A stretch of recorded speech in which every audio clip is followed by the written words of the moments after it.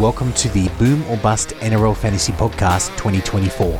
If you like what you hear today, make sure to follow us at Boom or Bust NRL on Facebook and Instagram and subscribe to the podcast. Welcome to the Boom or Bust NRL Fantasy Podcast Titans Preseason Preview for 2024. I'm your host, Stuart Lord, and tonight I'm joined by Nick Lord, who's a stats guru and resident fantasy nugget. How you going, Nick? What it do, baby? Going good, mate. Going good. Pretty excited for this Titans team. I reckon they're going to have an absolute ripper of a year, mate. Well, look, they've got interesting coach. Let's go with that. So let's see what the Mad Doctor's got for us this year. But how many premierships has he won? 3? 2? Yeah, three. Probably a couple ripped off from him by the Melbourne squad that was over the cap too. Yeah, absolutely.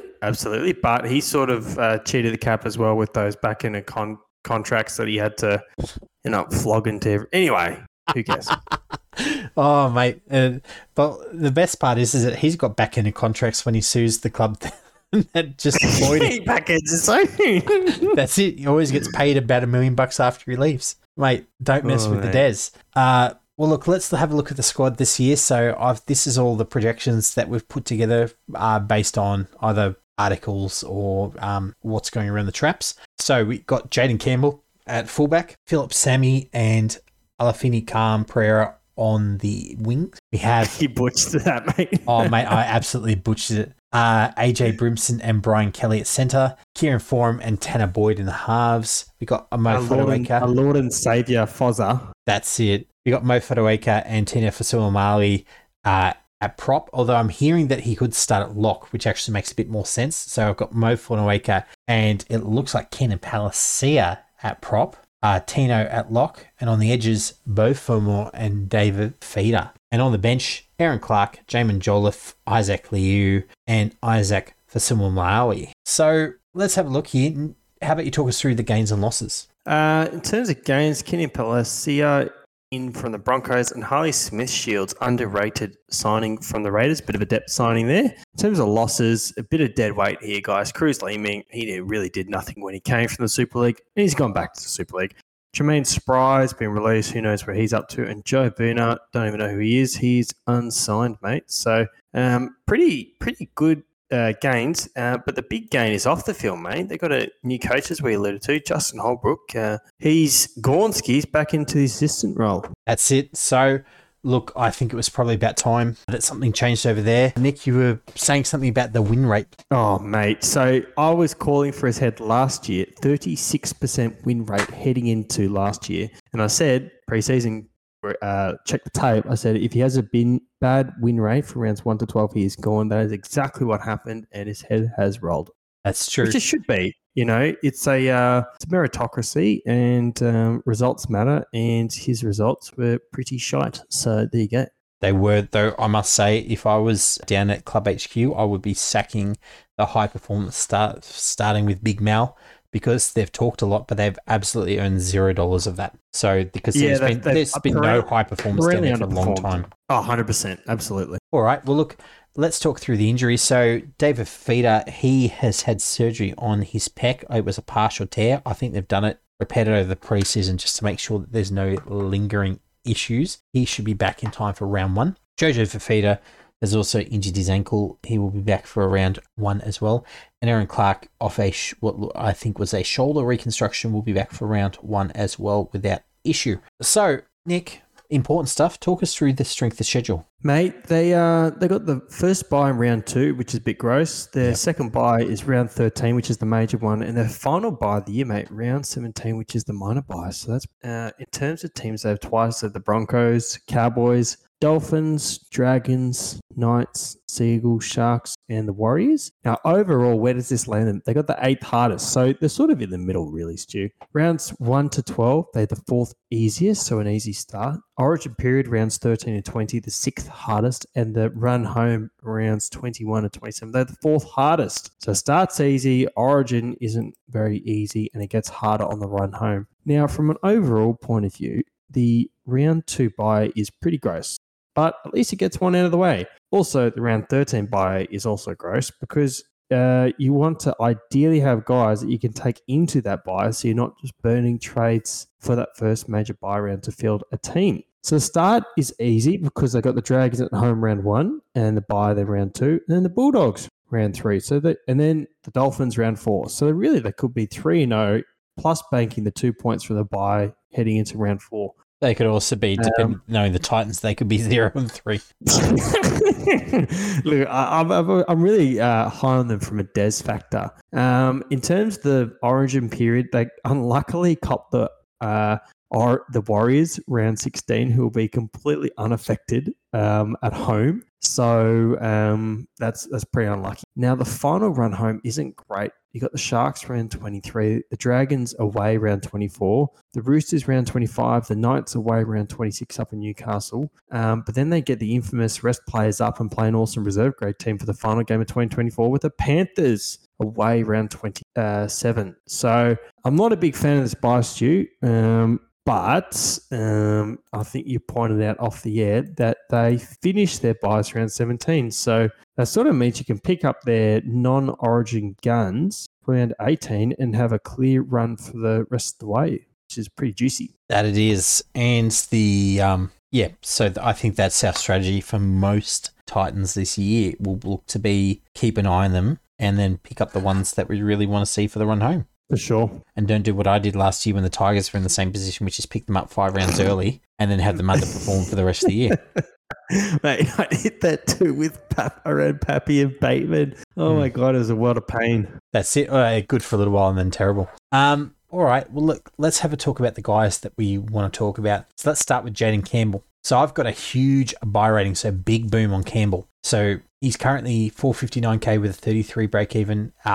Pretty much confirmed that he's starting at fullback. He averages mid-40s when in a fullback role with only a 0.3 try scoring rate. Not a massive number of other attacking stats to muck around with that. You'd be mad not to buy him considering that price point for a starting fullback, high talent rating, and at a place where his size won't necessarily get in the way. And if he gets goal kicking, you could see his average rise to that low to mid 50s there, because I can see that I've got him projected probably sort of from the mid to the high 40s. So goal kicking could take him to the low to mid 50s. You just made the list. That's right. He did just make the list. So he's an absolute buy. So yes, he does have that round 2 buy, so have someone sitting on your bench to pull in, but otherwise you're good to go. Next guy, AJ Brimson. So unfortunately, he is 545k, 40 break even. He's already got DPP, wing fullback half, and he's starting at centre. Now, if he could pick up that centre duel, he's likely to get shuffled around during the year based upon injuries to wherever he could best be suited back into the spine. But due to the fact he doesn't get that, he's just a wait and see for us. Do not start with AJ Brimson. Even if he was a really good centre, I can't see him getting 10 points worth of value, as there's only one other centre above a 50 average. Tanner Boyd, 42 break even, 635k. So somehow kept his dual position despite only playing halfback for 22 games straight last year. So FanHub. Thank you, FanHub. Oh, mate.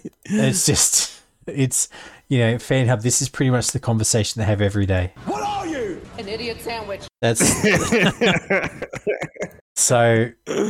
Look, he's priced at so with that 42 break even, it's not a great ceiling. So you're really counting on him taking a bit more control of the side moving forward. And there's talk around there's some other good halves there in the background, which will keep on putting pressure on him. So Tanner Boyd is a bit of a risk at 635k for me. Now, no, Nick, you were 50-50 on Boyd. Yeah, look, he averages 49.4 when he plays a full 80. So he kicks goals. I think they'll be better this year. I think he'll kick more goals. So I'm actually I think he'll get all the milkshake with Fozzer there in terms of kick meters. Kicking, I just think there's a lot of upside there. About 8 points plus upside. So obviously he can't go big. So he's not the sort of guy who's going to score 100. So he's more that, he's just going to punch out high 40s like pretty much his bag. So yeah, pretty solid. But that price tag's probably a bit more than you want to be paying for. Who else are you considering around that price range, Stu? I'd probably pick up Jamal Fogarty, 637k.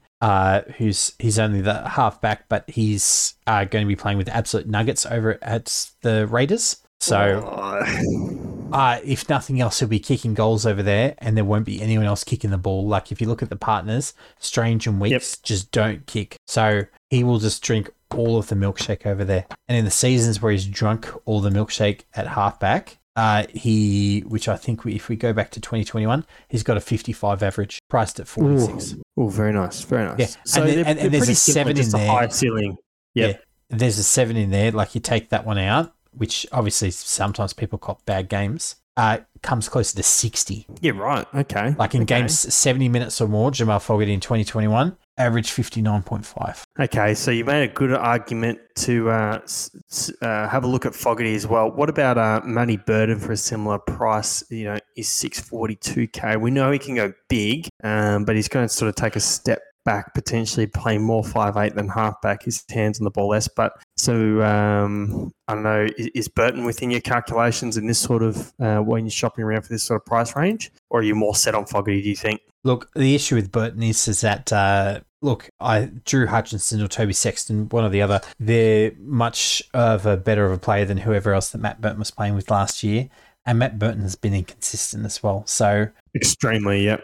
It's just one of those hard ones where, like, I'd rather take a guy in Fogarty who doesn't have the athleticism, doesn't have the boot of Burton, but he does have the role. So and the pedigree. Whereas Matt Burton, he's only delivered for weeks, not months at a time. Yeah, absolutely. Yep. Yeah, he has a bit of patches, whereas I agree Fogarty or even Boyd are much more consistent for the whole season. Oh, for sure. Yeah, I hate to say it, but I'd take Boyd over Burton at this point. It is pretty sad. Actually, no, I'd probably take, the fact that they're talking about moving Matty Burton around, right, to try and find where is his best position, shows you that they can see the talent. They just don't know what to do with it. For sure. All right, let's talk about the last guy that I want to talk about, Tino Fa'asuamaleaui. He is 793K, 58 break even. So I love Tino so much. He's a great player.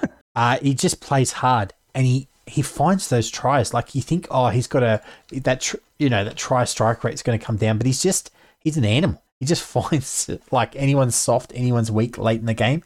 He'll just come through and he'll find that spot. So he actually had a 0.3 try scoring rate, which is pretty good for a prop last year. Very good. Yeah, 57. And obviously when he gets decent minutes, he averages close to 60.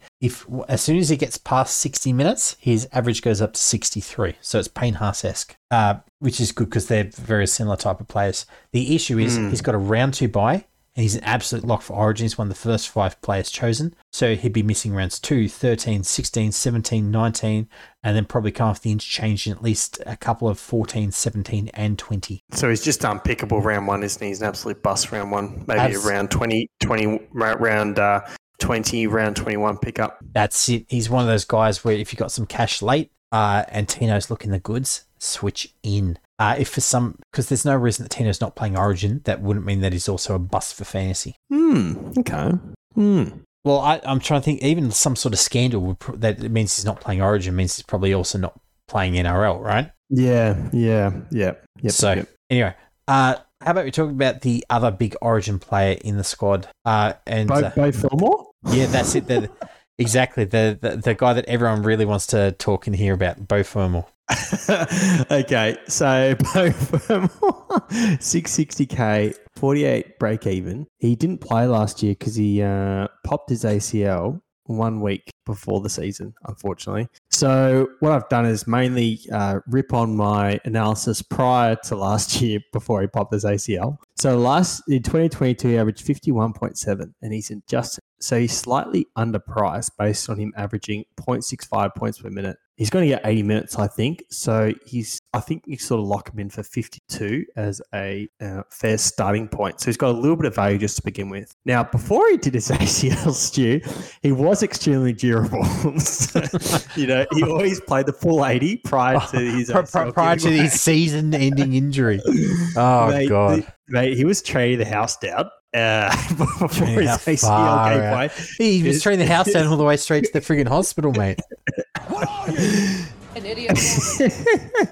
Mate, solid base of 32 tackles and 110 running meters in 29 80-minute career games on the edge. So he's got a really nice base of around 40, low 40s, which I really like. positively, he's looking like he's playing on the right edge. So David Fafita, he played all but one game on the left last year. So Bo averages 50 on the left edge in 19 games, but in 4 games, he averaged 60 on the right edge in 2022. Now, one of those games was an 88, but that just included a try line break combo and a try assist line break assist combo. So he just absolutely tore it up for one of those games. Now, this is where the upside actually factors in. So Bo Fulmore around 2022, his errors were a real concern. He was 14th in the league in error rate with 25 errors in 23 games. So worryingly, though, it was an error every 13.4 touches. Now, that would have put him 13th around 2023.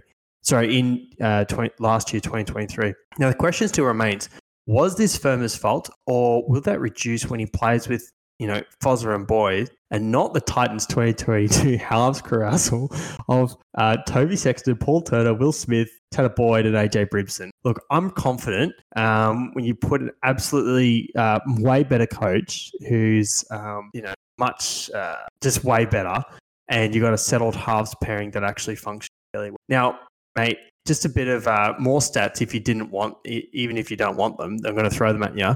The Titans actually had the most lopsided edge over the last 3 years, right? 49.5% of their tries came down the left-hand edge. It's even more lopsided than the Rabbitohs, infamous left edge, and all that sort of stuff. Now, conversely, the Seagulls were perfectly balanced with 37% being scored on either side from 2019 to 2023. Now, I'm sensing the Titans' right edge will be an absolute force this year, not only with better halves, but with a much better right edge of both Fulmore, AJ Brimson, and Philip Sammy is the best right edge they've had in absolute years. And have I mentioned it? They don't have a shit coach in Des Hasler. So I'm not predicting a 60, but I am predicting a high 50s average. Are you sure about that? Mate, I'm pretty sure he's in my side right now. I'm really high on Bo Fulmore. I think he could make it 100, 150K and be an absolute keeper. Once he gets that first buy out of the way, he's absolutely smooth sailing all the way through, I think, as an absolute keeper. Yeah, so just so that I've got there is that basically you have him being the second best edge back rower in the competition at 850K, right? That yeah, I've got around 800K. Yep. I'm saying, right, so the top 3 guys that we've got here, so we've got David Feeder, average of 61, 843. Yep. It then drops, right? Yep. Down to, and I'm just... You're excluding Hopgood, right? Because he's not really an edge, right? No, that's correct. So I'm excluding him. You then get down to Nat Butcher, who's averaging 53, John Bateman 53, or 54 Mate, essentially.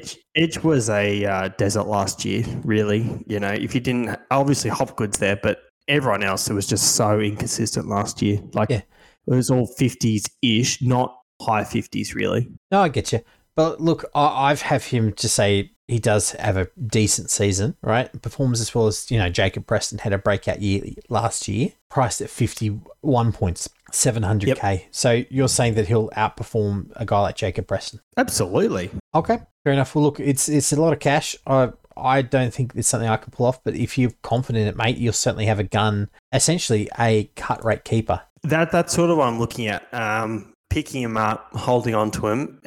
Look, if it doesn't go well, I'm obviously going to jump off. So if I see some trials and nothing looks good down that right edge, but I think there's a lot of catalysts for him actually going really well. And before the ACL, there was really good raps everywhere coming from the Titans, praising him and all the work he puts in. So I think he's really going to reap the rewards this year. Fair enough, makes sense. He's one of the fittest at the club. He's one of those sorts of guys, isn't he? Doesn't he win all those sorts of fitness and that sort of stuff?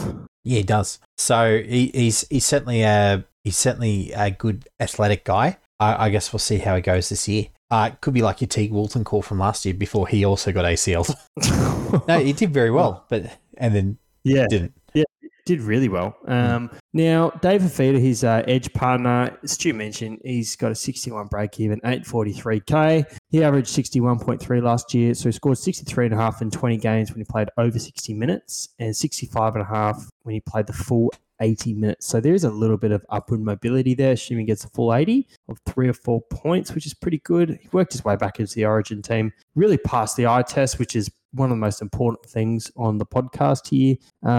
but really not that much upside. Like he's already that expensive. I mean, he could factor in as a, although he's the same argument as Tino, right, Stu? Like he's just going to miss too many games because of Origin, right? Yeah, look, he worked himself back into the equation partway through last year. I love the fact that he changed up his playing style, so he wasn't just relying on the 20 minutes of activity, 3 runs, 27 tackle breaks, 1 try, and instead it was the base stats. Like he just wasn't relying on bullying halves. So I think that David Fifita has gears to go on, and I think that if the Titans do get better, he will improve. But unfortunately, their schedule means is that he's just not the guy that you want to start with round 1. I'd also let him drop in. I'd let him pass by you in draft picks early, like past his spot. Yep.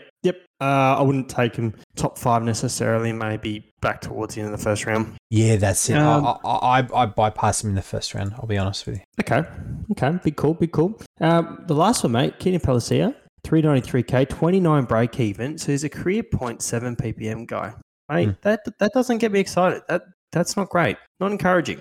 No. So you need around 40 minutes to break even in a stacked pack. So you got, Fodawaker, Tino, benches looking all right with some good young talent there. I'm not sure his minutes will be there, but, assuming he gets his starting spot, I think he will sort of break even. I'm just not sure he's going to be the cash cow you expect. If you pick him up, I don't think you lose your shirt, but I don't think he's going to be a boom. So I'm not going to call him a bust because you're not going to lose your shirt, but he's definitely not a boom, I don't think, based upon his previous output. For sure. And look, it definitely makes sense. I think that he's one of those guys who's been brought in to allow Tino to essentially shift it. He either do something different when he's on the field, whether he starts at lock or moves into the role as the game progresses, I'm not sure. But you need Tino on the park. Like when you're paying a guy $1 million, he needs to be on the park for 60 minutes a game. He's the captain as well. I totally agree. Yep. All right. Well, look, looking at this, is there anything else you'd like to look at or talk about, draft or otherwise? Sam Verrills? Jojo Fifita we didn't mention. He could come on for Cam Pereira. So, or Sammy. I like Sammy. I think Sammy's really solid. I think Cam Pereira, mate, he was second in the league at error rate. Every 9.5 touches, he dropped the ball. So I know that's tricky. It's not necessarily your fault as a winger. If you get a bad pass and you get your fingers to it, that's your error. So I understand that. Or even if, you're going for the corner and you drop the ball over the line because they made a good cover tackle. But that's still not great. That's still not great stats. So I wouldn't be surprised if Jojo Fifita, really strong ball runner, gets that spot on the wing potentially. I think Phil Sammy's a really strong ball runner, super quick as well. Like Phil Sammy's underrated quick. He's lightning. So makes pretty sense. Solid defensively. Yeah, that's just sort of what I think. Sorry, mate. Sam Verrills, premiership winner. I think he's excellent. What have you got for a draft option? Oh, look, he's one of those guys where if you bypass a lot of the hookers, you pick up. In my one, I'd probably be bypassing hookers that aren't Harry Grant early and the edges because you can just pick up quality later in mids. I'd be stacking up on quality halves, wing, fullback, and then even centres. Like because the top tier centres, just how much better they are than the bad ones, especially in deep leagues. But Sam Verrills is one of the guys who will drop. So for regular fantasy, he's priced at 40 by 53k, and looking at his starts last year, is at 44.6, but he has had an absolute horror run with injuries. So collarbone, detached retina, like broken arm, ACL, like he just has not been able to remain fit. But I'm just having a look at his sort of long-term average when starting at hooker, and it's one of those ones where 2022, playing at the Roosters, up to 47.5, and he's priced at 40. So even last year, priced at he got to 44.6, but obviously coming off the bench, he dropped some minutes. So for me, there is some value there. Mate, he's absolute quality. Absolute quality. That's it. He unfortunately is not the biggest body, and he seems to get injured. So that's why I'm like, for draft, is where I probably stick with him. Because if nothing else, if he does go down with a big injury, you can always draft his replacement on the waiver wire. All right, was there anyone else? Yeah, that's it, mate. Excellent. Well, let's wrap this up. This is the Boom or Bust NRL Fantasy Podcast Preseason Preview for the Gold Coast Titans. Signing out.